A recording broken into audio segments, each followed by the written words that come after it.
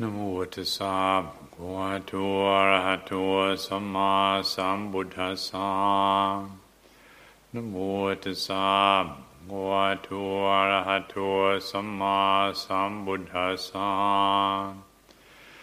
นะโมตัสสะภะคะวะโตอะระหะโตสัมมาสัมพุทธัสสะพุทธังธัมมังสังฆังนะมัสสา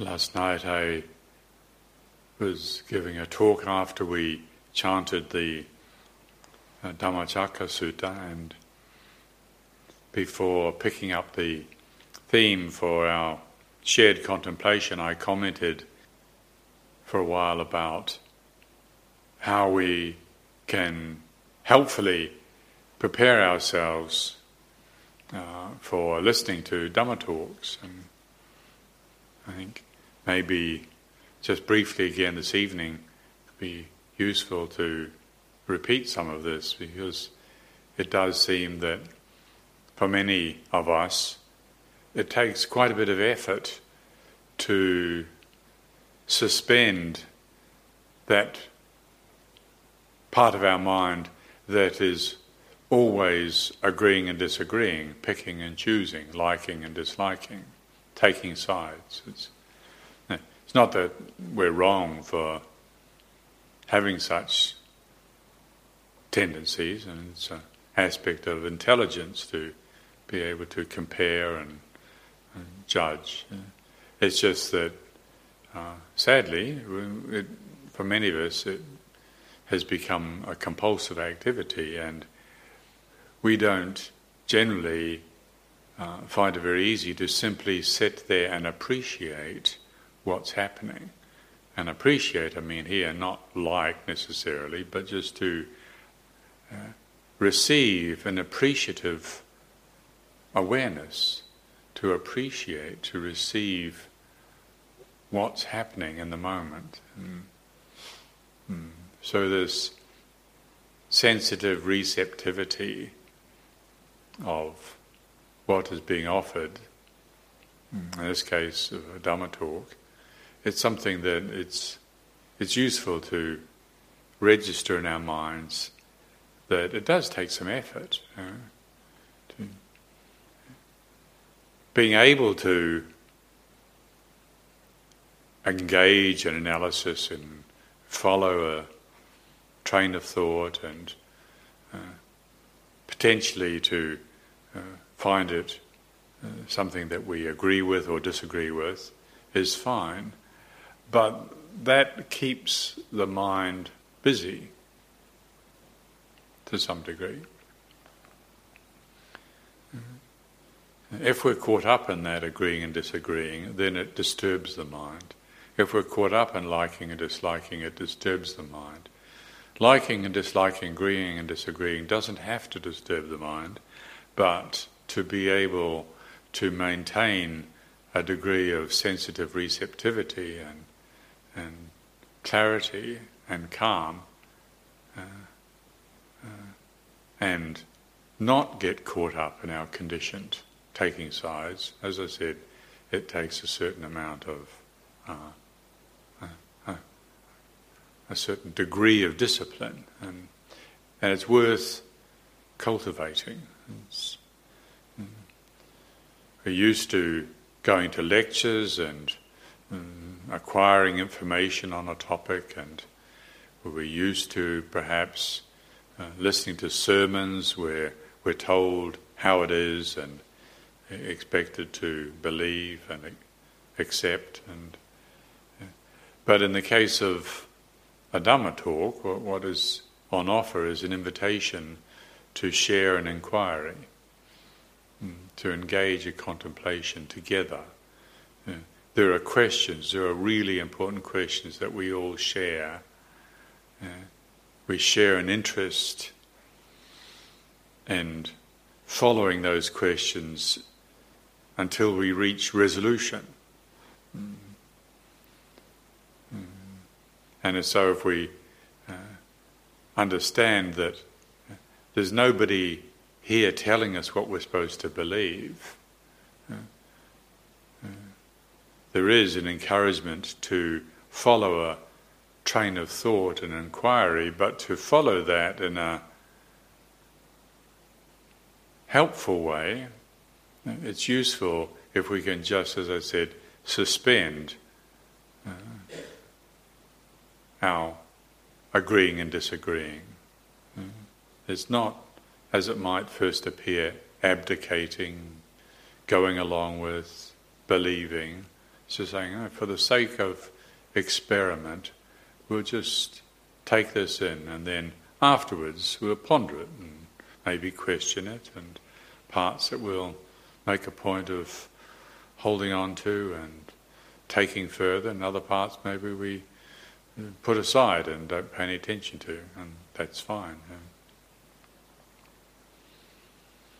So this evening, being the first Sunday of the month of September, as is the custom in Arunaratnagiri Monastery, we pick up this Dhamma teaching that's on the page of our Forest Sangha calendar, and in this case it's a teaching by Ajahn Chah and a photograph of Ajahn Vimalo, and he's there with a very refined mould that he's cast. As you may or may not know, Ajahn Vimalo is a highly skilled sculptor, and he was doing a piece of work for the nursing kuti that they've been building at Amaravati, where Ajahn Sumedho was going to spend time. And the Dhamma teaching there is Ajahn Chah talking about generosity. And in the quoted teaching it says, in cultivating generosity we cleanse our hearts of selfishness. Selfish people experience extreme suffering. They don't really care about themselves. They don't love themselves. So this is specifically addressing the force or the virtue of generosity. In this case, talking about what a cleansing force it is, what a transformative power it is when it comes to encountering, dealing with selfishness. And cultivating generosity, we cleanse our hearts from selfishness. Now when we read this or we hear it, there's two ways of receiving it. We could receive it in somewhat moral philosophical statement. We're considering moral philosophy. We could think selfishness, generosity have this way of working together, and selfishness leads to serious suffering, and it's not a good idea, and generosity is helpful. And so we could hear it in that way and think about it, be informed by those concepts.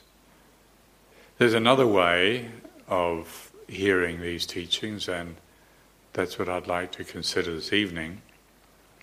And it's, I think, probably Ajahn Chah was skilled at addressing both levels, but and would like to think that we would hear it on the more subtle level, and that is where we're encouraged to really look closely at our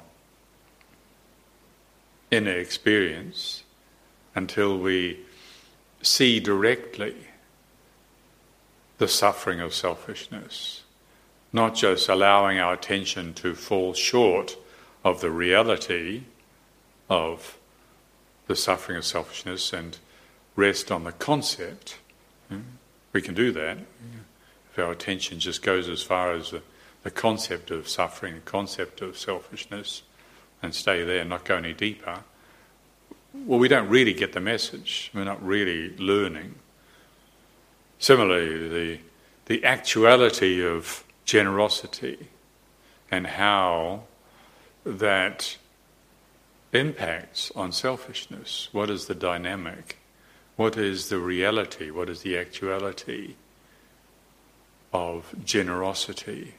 As a concept, that's one thing. Yes, our attention goes as far as thinking, that's one thing. But as I've mentioned many times before, and as our teachers have reminded us over and over again, studying about reality, that's the handshake, that's not the relationship. That's just the introduction. That's the road code, that's not learning to drive. That's not the journey. It's certainly not arriving at the rest of the destination. I mean, what's the point of learning the road code if you're not going to drive? You're not going to arrive anywhere. Well, it's got some value because it gives us potential, and we can move on from that. So learning about Dhamma, learning about reality is never wasted, but it's not the point. That's not the meal. Recipe books have got their place. Our kitchen manager is very keen on gathering recipes, and when Sri Lankans and Thais and Burmese people come here, I'm aware that he questions them about what they cook and asks them for recipes, and he gathers all these recipes. But gathering the recipes is not the point. That's just so that later on he can cook something. Even that's not the point. The point is that we eat. And even eating's not the point. The point is being nourished. That's the point. And so these teachings Ajahn Chah is giving, as with all Dhamma teachings, in cultivating generosity, we cleanse our hearts of selfishness. That's a hint in the direction in which Ajahn Chah wants us to look. So we come to see, come to feel, come to really feel what it's like. What is this suffering of selfishness? Like many times we've all heard about the Four Noble Truths, and any of the authentic schools of Buddhism reference the Four Noble Truths as the foundation teaching. We need to penetrate to the Four Noble Truths. And what are they about? They're all about suffering. But many people, they hear these teachings and think, well, I'm not suffering, this is not for me. Give me love and light, that's what I'm looking for. Well, why would you be looking for love and light if you're not suffering? Actually, we are interested in love and light, we're interested in feeling good, we're interested in happiness, we're interested in developing peacefulness, joy, and we're interested in these, but these are just, in a way, like gathering recipes. All of those are in service of preparing us to be able to see what the Buddha saw, what all the great realized beings saw, which is the reality of suffering. Learning about, cultivating, preparing ourselves, other aspects of the path of practice, that's really like learning to read. And what is it that we read? Well, we read our own hearts. And what is it we're interested in reading? We're interested in reading when there's suffering. And what is the cause of suffering? And is there a way of being free from suffering? So when people hear the Buddha's teaching on suffering and they dismiss it because it's not relevant, well, in a way it's because they haven't learned to read yet. All the preparations that we do have a point.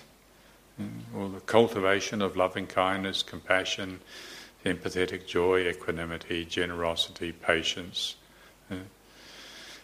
determination, renunciation, honesty, all of these have a point, but they are all still supportive conditions that prepare consciousness,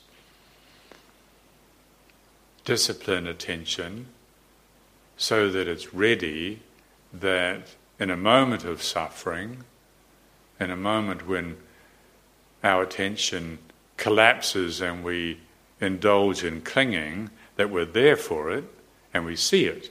So there's the cause of suffering. If we're there at the moment when suffering happens, when we see that we're the agents of our own suffering, we're the authors of this ordeal that we're having to endure, It's not happening to us, we are doing it. We're active as the authors of this experience that we're having to try and untangle. When we see that, if we're there for it in the moment, then we also get the really helpful message that if we see that we're doing it, we immediately recognise, well, we don't have to do it. Unfortunately, because most people don't have even an intuition of the First Noble Truth, that is the reality of suffering. Many of us, I'm sure, spent lots of our early life distracting ourselves. Fascinating information about all sorts of things, including even fascinating information about Buddhism and about other religions and about things we can be doing, and holidays we can go on, and treats we can give ourselves, food we can eat, and conversations we can have, and a lot of it may be quite neutral, but to varying degrees also a lot of it is really distracting ourselves. I was talking at the meal this morning in response to a question that somebody asked about boredom, and that really, if we can get interested in boredom, then there's a lot we can learn. What we learn when we get interested in boredom is that actually boredom is a subtle form of resentment for not getting our own way. What's happening right now is not interesting to me, it doesn't suit me, and so we don't have gross rage, that's something else. Or we might have that, but that's not boredom. Boredom is a subtle form of resentment, subtle form of ill will towards not having anything interesting happening. And if we can see that and we get a handle on it, we realise again, or we have the opportunity to realise how addicted we are to distraction. Whenever we start to become bored, we distract ourselves. We've got to look at our smartphone, go somewhere, eat something, listen to something, talk to somebody, anything other than just be there and examine what it is we're doing, how it is we're doing what we're doing, that keeps us always busy. Keeps us always following and perpetuating what is, as Ajahn Chah would want us to see, actually the activity of selfishness. Selfishness is not just being mean and stingy, that's one expression of selfishness, but a deeper and perhaps more useful way of contemplating selfishness is to get a reading on this momentum of activity which could be described as me and my way. Always keeps us busy. And boredom is an excellent teaching. When we get bored, it's not too much dramatic activity happening. We're hopefully not too depressed. Just enough frustration. If we've got interest, we can see right there and then feeling driven to do something, driven to go and get something, driven to become something, driven to get rid of something. That feeling driven it's not wrong or bad, it's just not intelligent, it's just not productive. If what we're looking for is real, unshakable contentment. Again, at the meal this morning, I was referring to that state of heart, state of mind that the Buddha referred to as unshakable, or nakampati is the word that he uses in the discourse on the greatest blessings, the Maha Mangala Sutta. Puttassa loka dhammehi chittang yasang nakampati asokang virajang kemang etang mangalamutamang.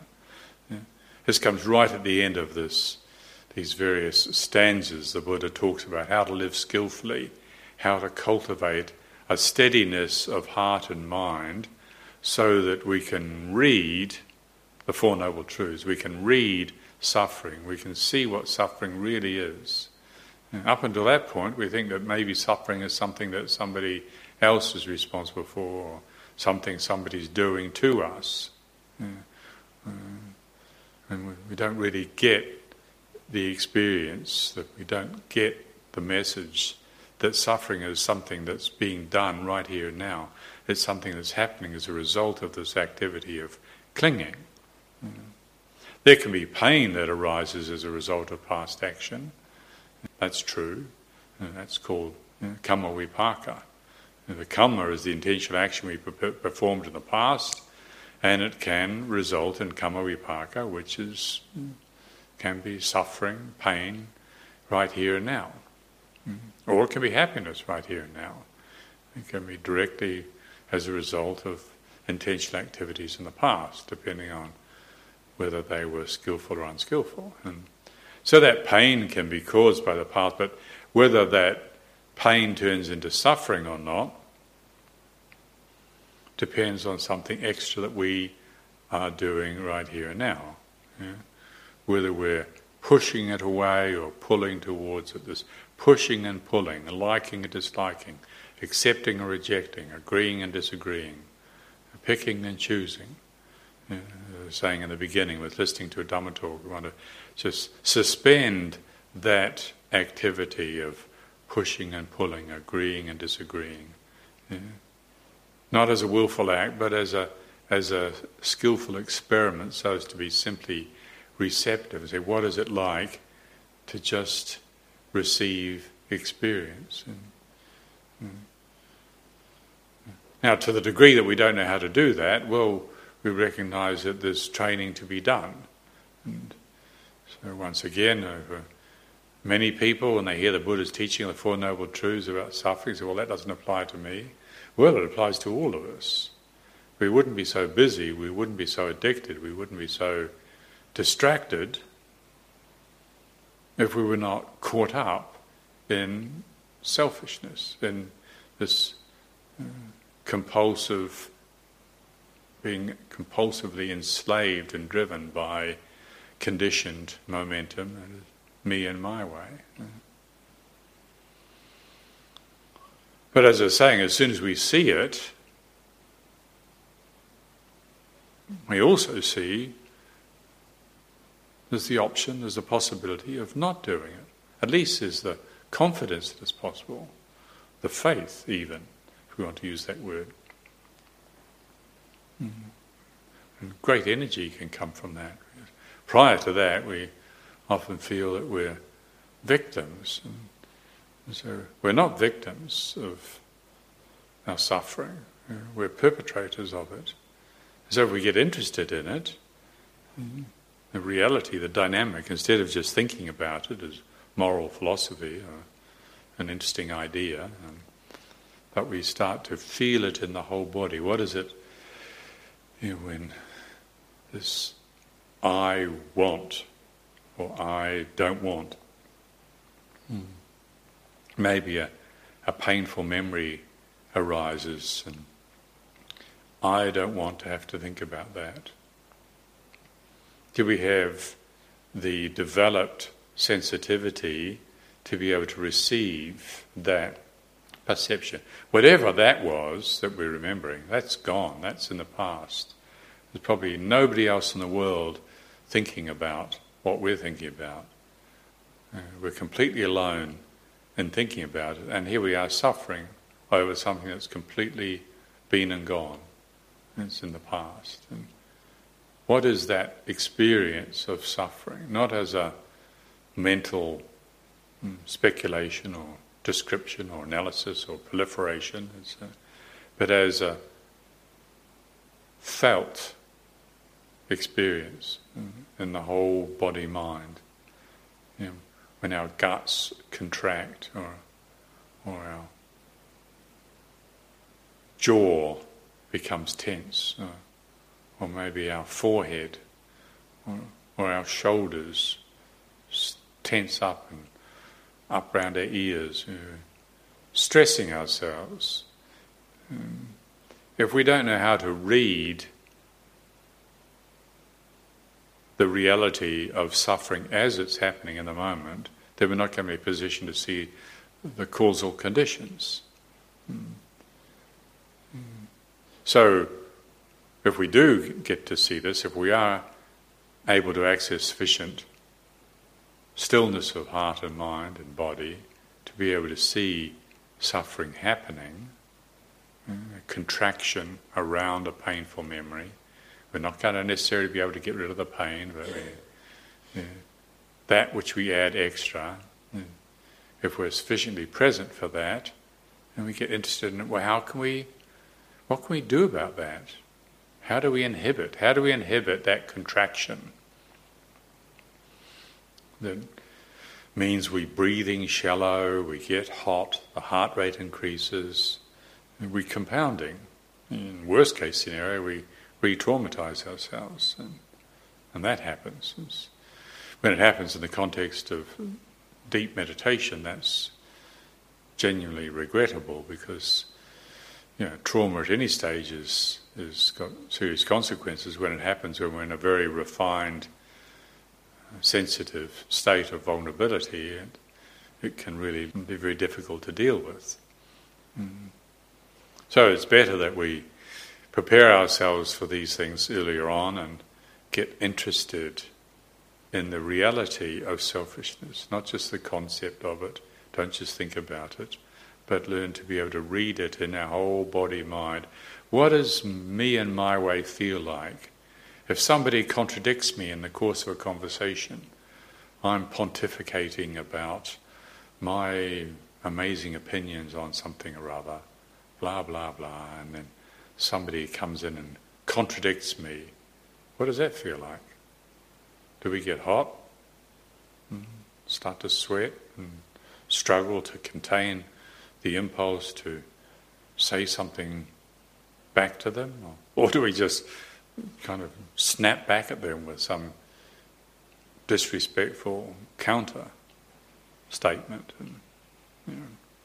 Well, if we've got ourselves sufficiently well established with mindfulness and restraint and wise reflection, and we can be there for that. We can see right there and then in the moment we're about to create a problem for ourselves and for others. Where is it coming from? From the commitment to me and my way, from selfishness. And every time we see it, that's not something bad happening, that's good. And this is also really important to prepare ourselves to. When we see ourselves being selfish, you want to put your hands together in Anjali and say, thank goodness I've seen that. If I didn't see that, goodness knows, I could be following it, I could be projecting it, could be spewing it out onto the world. Seeing our selfishness is a blessing. Indulging in selfishness is not a blessing, but seeing it, when we can see it, it takes a lot of effort to be able to see it. It takes a lot of skill to be able to see it. I remember my first year when I was living as a monk with a teacher in Thailand, Ajahn Tate, and there was another Western monk there, and he was doing very well in his meditation, having some wonderful, inspiring, peaceful states of mind, and he was describing this to Ajahn Tate, and Ajahn Tate praised him and told him he was doing exceptionally well, and of course he was pleased to hear that and went off back to his meditation hut and continued with his sitting and walking meditation, and then a few days later he came to see me, and he was in a really bad state, and I wondered what had happened to him, and he described to me how he had, after receiving all that praise from Ajahn Tate, got completely lost in the pleasure of being praised, and just fed into his conceited view of himself as being better than the other monks. And then after a couple of days he saw it, and in that moment of seeing it, it was so offensive to see, it was so painful to see self-conceit. Well, it took him quite a while before he realised what a blessing that was. That's a good indicator. If you've got enough steadiness of mind, enough mindfulness, enough presence, enough interest to be able to really read the whole body-mind well enough in the moment when conceited selfishness is about to arise, or has arisen, but you see it and you feel the consequences, that's when letting go happens. That's when we can be free from it. That's good news. Seeing our selfishness is good news.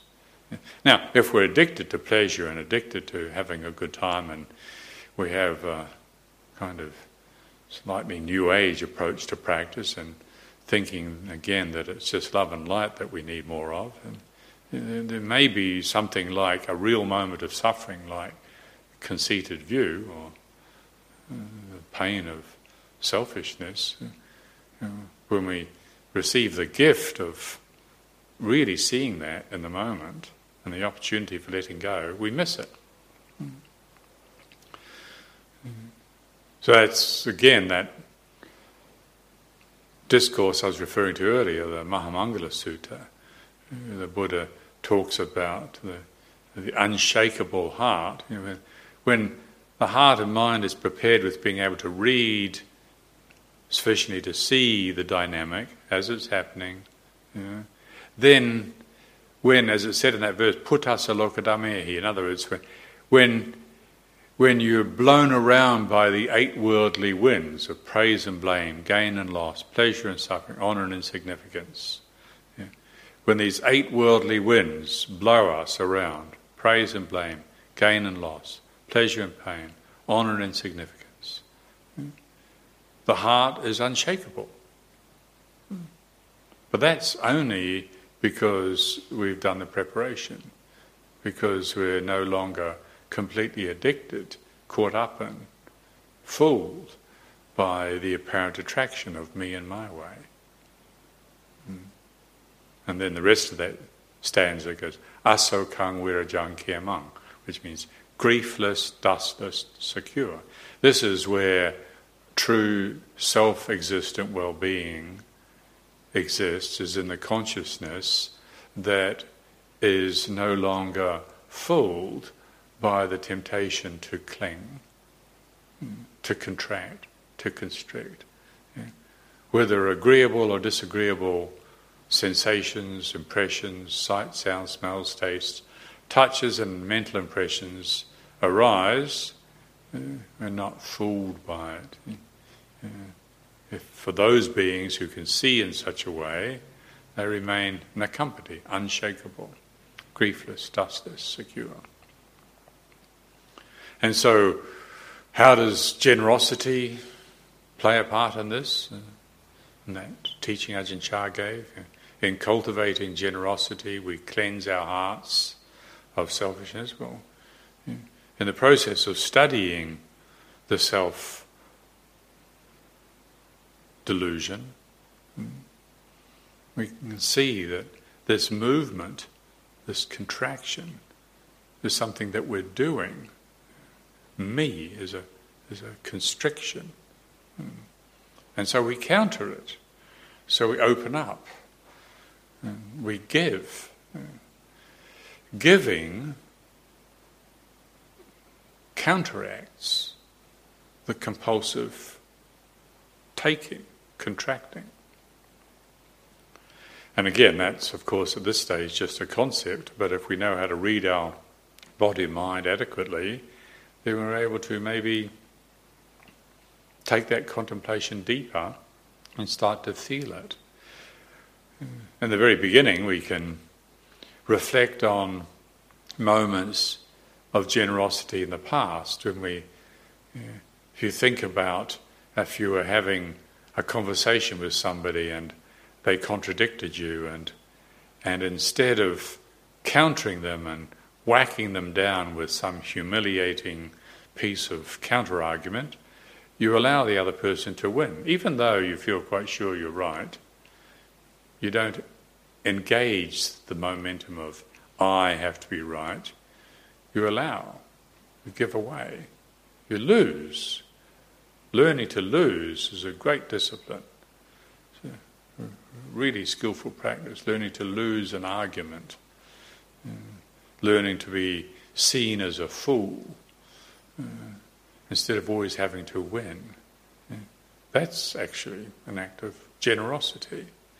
Of course, there are other acts of generosity where we might choose to pay attention to somebody who needs a listening ear, somebody who's suffering and needs to be listened to and received in a non-judgmental way, to offer them our attention.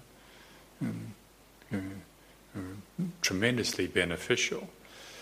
It's not always necessarily easy, and if we're used to being the smart aleck, used to being the one who's got all the solutions and all the information, and we like having our opinions listened to, then when somebody's offloading their suffering, we're busy inwardly preparing our solution to their problem.